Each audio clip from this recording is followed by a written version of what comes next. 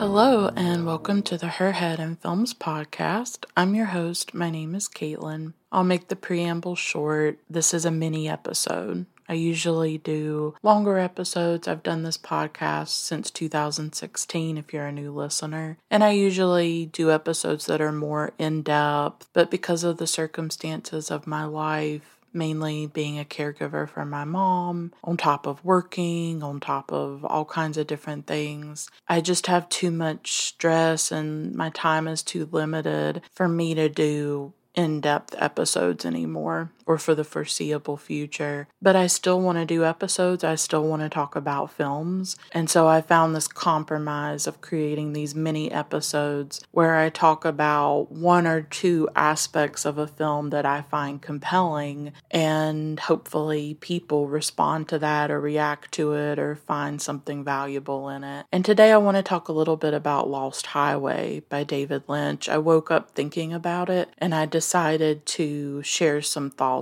I saw it a little while back. There are things about it that I've been thinking about. If you're looking for an in-depth exploration of this film, if you want somebody to decode it and tell you all kinds of theories, I can't offer that. So turn back.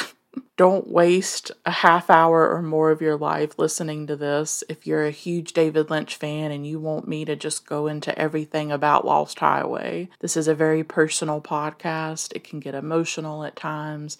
I talk about my life and things that I connect to about a film. And I just want to talk about a couple of things in this film that I find compelling, and that's it. I'm not part of the David Lynch fandom. I like him. I love the way that he talks about creativity in particular. He's actually had a really big impact on my life in that way, where I love watching interviews where he talks about creativity and connecting to your creativity. And that's something that I've been trying to do more. I consider myself a writer. That's the way that I release, I guess, what's inside of me. It's my form of creativity and artistic expression. And I've just always connected to the way he talks about creativity. He uses the metaphor of catching the fish and things like that. He also is really into transcendental meditation. I don't do that type of meditation, but I have definitely experienced benefits from meditation, and I appreciate that he gets people interested in that. I think he's a fascinating guy. I'm sure eventually I'll watch most of his films, and I have been watching them because they intrigue me, but his films leave me perplexed, right?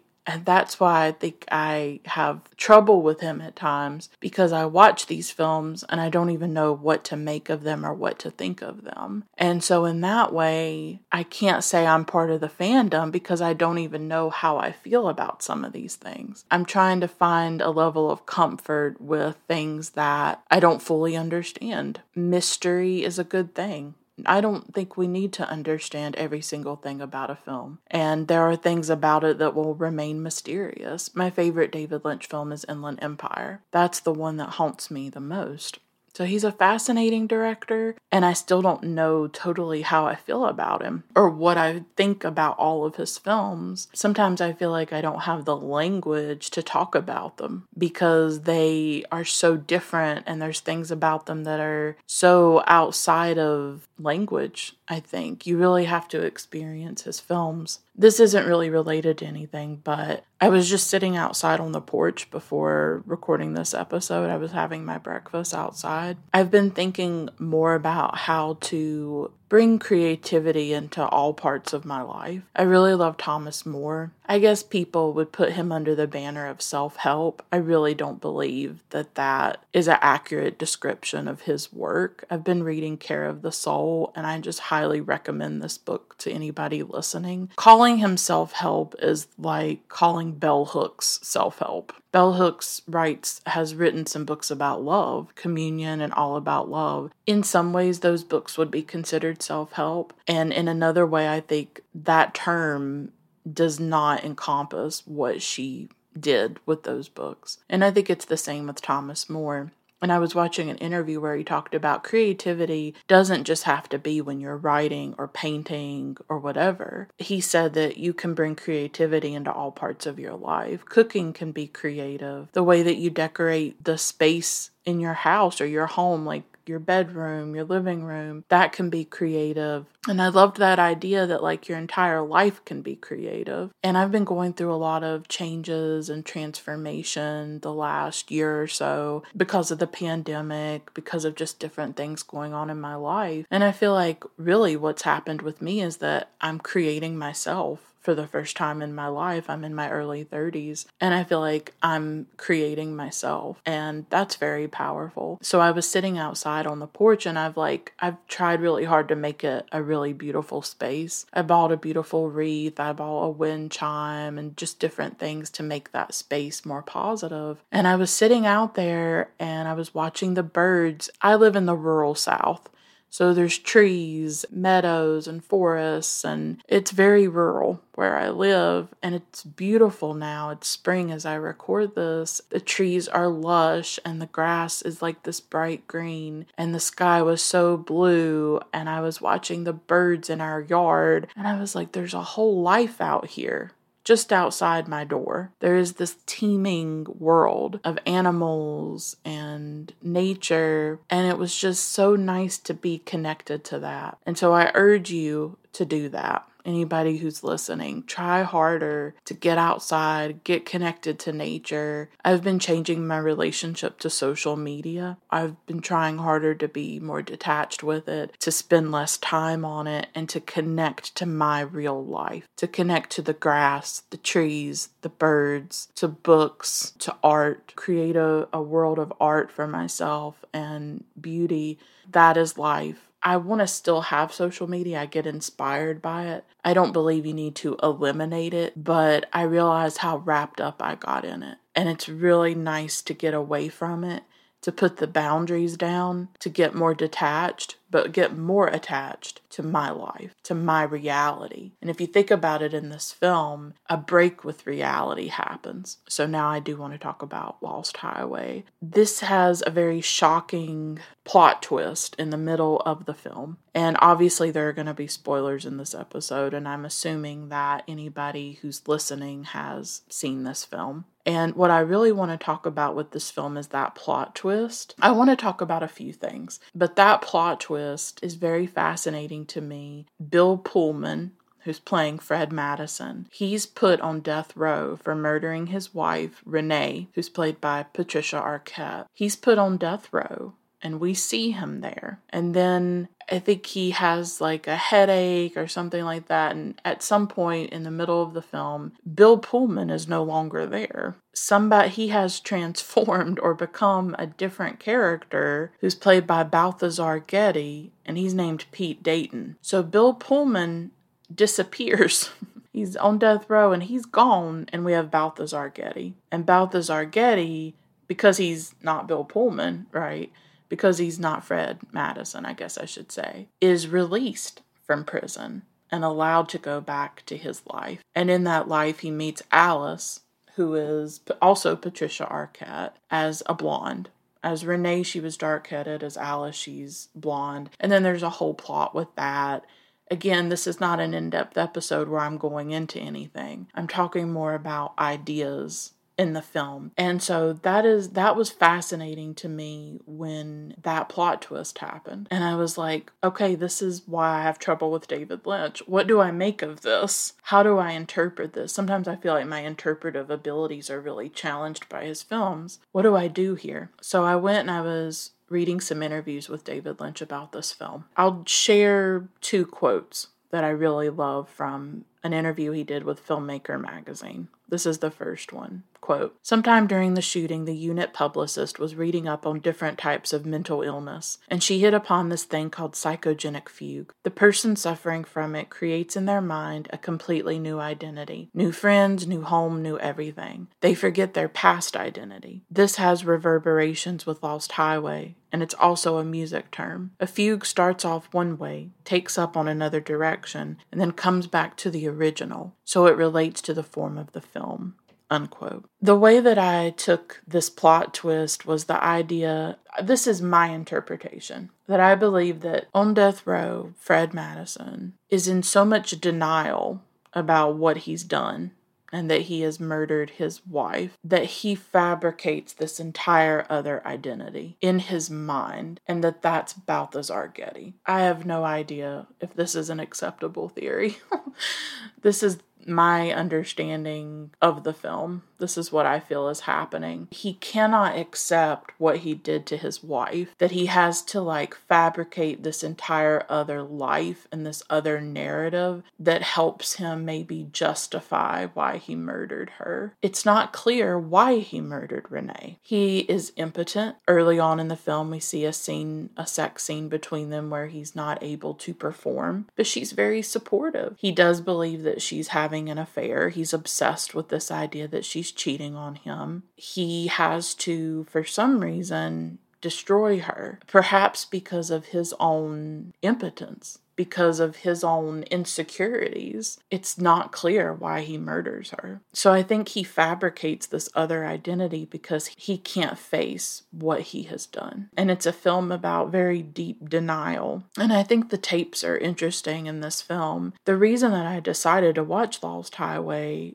it's a few reasons. One of my friends shared a scene with me of the Robert Blake scene where Robert Blake goes to see Fred at a party. And he says, "Oh, call your house. I'm there." But then he's right in front of Fred. And it's this very strange scene. Robert Blake plays the mystery man. And I was intrigued by that. And then I went and I rewatched Michael Haneke's Caché.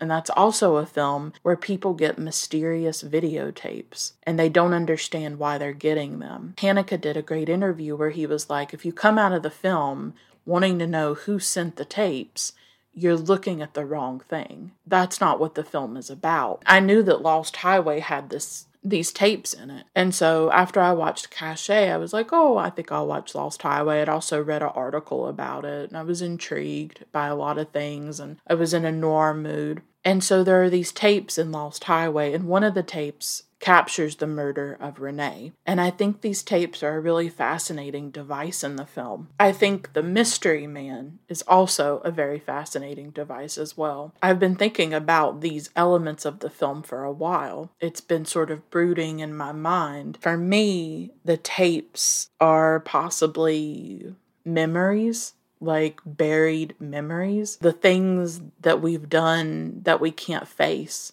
or even the traumatic moments of our lives that we can't look at anymore, and we bury them inside of ourselves. But the thing is that things are always going to surface. And so I went through an experience recently where something from my past was triggered. I got news about a family member. I don't want to go into details about everything, but this family member was connected to a really difficult part of my life. The time after my father died and the way that this family member treated me and my mom. Hearing about this family member was actually deeply triggering for me, and I had a physical reaction to it. I think sometimes we believe that we've put the past to rest or that we've moved on from things, and we realize that we haven't at all. And I was having a conversation with one of my close friends. I was talking about how I was triggered and stuff, and I was struggling with some of these memories of the way that this person treated me and how it was connected to current things as well, and the way another person treated me and the way somebody made me feel like I was nothing. I think all of those things together were being triggered. And she told me something like, everything surfaces. Nothing's really buried. Everything comes back to the surface. And I've been thinking about that and what she said to me. And then I got to thinking again about Lost Highway. That's what the mystery man is for me too. And that is what the tapes are as well. That the tapes are these buried memories that never stay buried. No matter how much time passes, no matter how much work you think you've done on yourself to let it go, there are these ugly memories these painful things. And Bill Pullman, is Fred murdering Renee. That's a pretty dark memory. And he's tried to suppress it and push it down, and it won't go down. And the tape is that memory coming back to him of what he's done and the violence that he did to a woman who loved him and cared about him. And he decided to annihilate her. And her murder on that tape is gruesome. And I immediately thought of the Black Dahlia and Elizabeth Short. It reminded me of that. And when I read this David Lynch interview, he confirmed that he was inspired by the Black Dahlia. I'm true crime obsessed, I'll be honest. And I grew up watching shows about the Black Dahlia, and I've always been haunted by her murder and the way that she was completely obliterated by her murderer. Cut her in half. He dismembered her. He made her nothing. He made her into an object for him to cut up. His hatred for women must be so deep for him to have been able to do that. And perhaps with Fred, there's a hatred of women coming to the surface, him blaming Renee for his sexual incompetence, because that's what happens. Often women will get blamed for men's insecurities and their inability to do things. I appreciate that David Lynch shows violence against women, and he shows it in a pretty brutal way, and he shows what that violence does to men, that they live in a culture that encourages them to sexualize and objectify women in the way that obviously that dehumanizes women, but it also dehumanizes men. Women are more likely to be murdered by men that they know than they are to be murdered by strangers. They are murdered by boyfriends and husbands and fathers and friends. The men that we fear most are the men we trust and love. And David Lynch gets at some of that. He gets at that evil and that darkness and the way that men harm women in really terrible ways. And I know so many women in my own life who are having to heal and recover from the trauma that men have done to them. That is a common story for women. It's not a common story for men in their lives. So I appreciate that Lost Highway shows that violence against women in a very explicit way, the annihilation that happens. But things are going to come to the surface, like I said, and that's what the tapes represent for me. And it's very haunting that Robert Blake, first of all, was in a film adaptation of In Cold Blood, the Truman Capote book where he played a murderer. And then decades later, and just a few years after Lost Highway, he goes on trial for murdering his wife. He was not convicted of it, but I do believe that Robert Blake was involved in his wife's murder. I've watched shows about it and done a little bit of research, and I do believe he was involved. I don't know if he pulled the trigger, but I'm comfortable saying he may have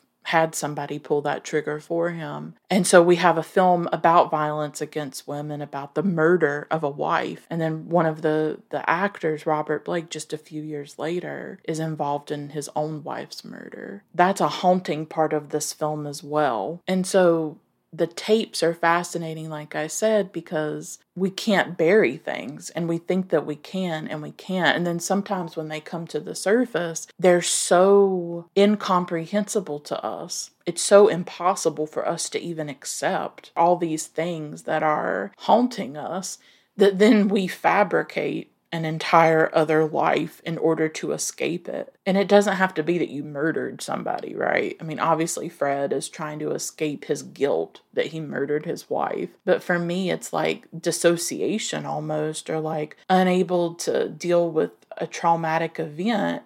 And so maybe you fabricate a fantasy world or a dream world. I think in a lot of ways I've done that, where I've lived more in my dreams because I couldn't deal with some of the trauma of my own life, which is mainly when I lost my dad. I lost quite a few people in a short period of time when I was in my late teens. Went to like all these funerals of family members. My grandmother died, my uncle died, just a couple of years after my dad died. All these things happened. I didn't have any help to get through it. And that trauma, I think, stays with us. It stays inside of us. And we try to just live with it and carry it. And sometimes we bury it. I thought I had moved on in some ways from some of those things. And then when I got word about this family member, and I felt very triggered physically. My heart was pounding and my body felt it. I was really struggling with what I was feeling, and I realized, oh, I have to face some of this. I have to deal with what happened all those years ago, because it's been quite a few years. I mean, it's been 16 years since my dad passed away and all of that happened. And it's like, oh, there's still some stuff here that's coming to the surface and that I wasn't able to completely bury, because it always comes up and it's always there. And so I realized that I have more work to do with some of these things. And I realized how present experiences were being affected by things from my past. Somebody I met and the way that he treated me, that was also triggering things from my childhood. All of it was just kind of swirling inside of me. And so nothing's ever buried, and I do think that things come to the surface. And once they come to the surface, what are you going to do with it? Fred can't handle it. Fred goes into that psychogenic fugue where he fabricates another identity, becomes a different person in his mind, and is completely detached from himself. And in the past, maybe I would have lost myself in my dream world. Maybe I would have fled all of these feelings. Maybe I would have gone to something self-destructive to handle all my emotions that were being triggered. And I can't do that anymore. I don't want to do that anymore. You can take what surfaces and you can try to bury it again.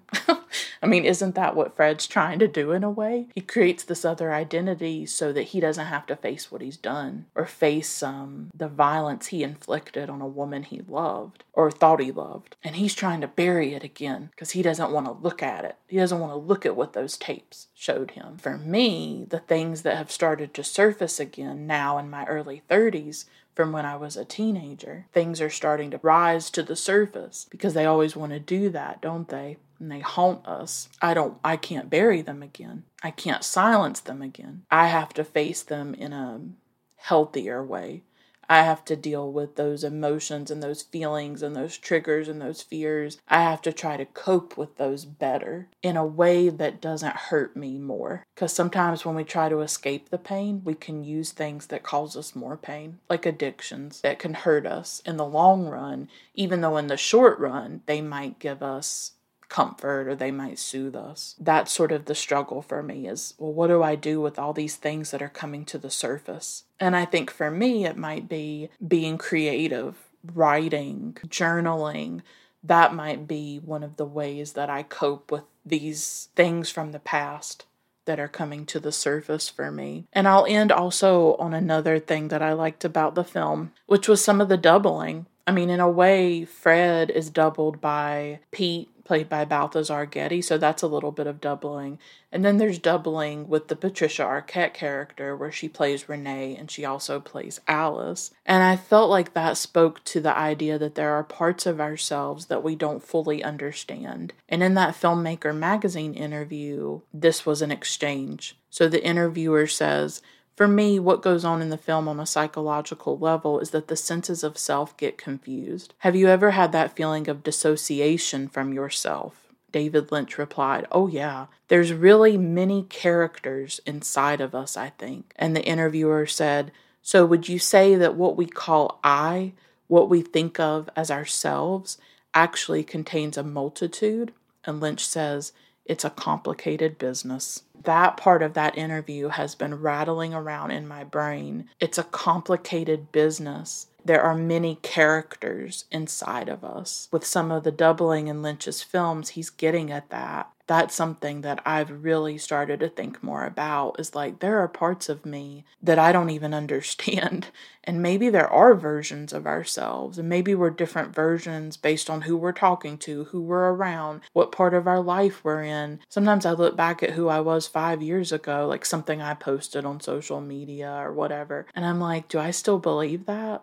Am I that person? Who am I now? I feel like I don't know myself because I've been going through changes and facing things and trying to heal from stuff and trying to change my behavior, trying to develop better coping skills. I've really been trying to grow and get on a better path and take better care of myself mentally, emotionally, physically, been trying to love myself. I've just been going through this whole period of wanting to know myself in a deeper way. And I've started to realize, will I ever fully know myself? I think there are mysterious parts of ourselves. There are parts of ourselves even that are inaccessible. And it's interesting how we can meet people or we can go through experiences, and it's almost like they open a door inside of us, and we suddenly have access to areas of ourselves that we didn't previously have access to because of what a person can trigger, what a person can bring to the surface. And that can be a very emotionally violent experience. Desire does that. Sometimes you meet someone, you feel attracted to them, and you have desire for them. You don't understand why you're attracted to them. You don't understand the effect that they have on you. In a way, sometimes you can feel like you're meeting yourself. You can feel like this eerie identification with another person, and that you have all these things in common. And that can be very strange. Will I ever know everything about myself? Probably not, because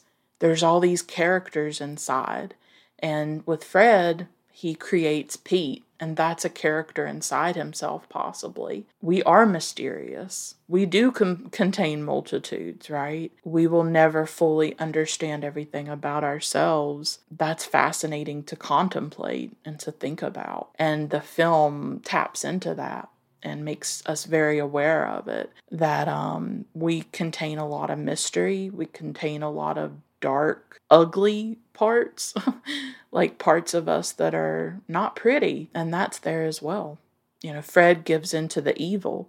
Fred allows the evil, and I think the mystery man is an embodiment of the dark parts, of the shadow, of the ugly things inside of us. Anger, jealousy, desire that gets out of control, possessiveness, hatred, bitterness, all kinds of things. But those are part of us. Everything's part of us. How do you come to terms with, like, we can be petty, we can be cruel. I love that Tori Amos song, Cruel, where she says, I can be cruel, I don't know why. I love that. I love that lyric. I don't know why. Sometimes we act in ways that we don't understand, and we don't know the why. And with true crime, everybody wants to know the motive. Why? Why did that person kill that other person? And sometimes there isn't a why, or there isn't an easy why. And that frustrates us, because there are so many things about ourselves that we don't understand. The mystery man, for me, embodies that shadow and those darker parts, those uglier aspects of ourselves that we try to bury, but you'll never be able to bury them. They always come to the surface. Our cruelty and our jealousy and all of those things that make us uncomfortable, that disturb us about ourselves, they're always there. And they can come to the surface because of different experiences and situations. And what are you going to do with that? What are you going to do when that mystery man appears? And when that part of you comes out? What do you do with those emotions that take you over? And Fred let them in. He let the mystery man in. He let the evil in. He chose the evil. He chose murder. He chose violence. He chose destruction. And then he can't face what he's done. So it's a really interesting film. And those were just a few things that I wanted to talk about. I hope you liked this, and I will stop here. Until next time, keep watching great films. Bye for now.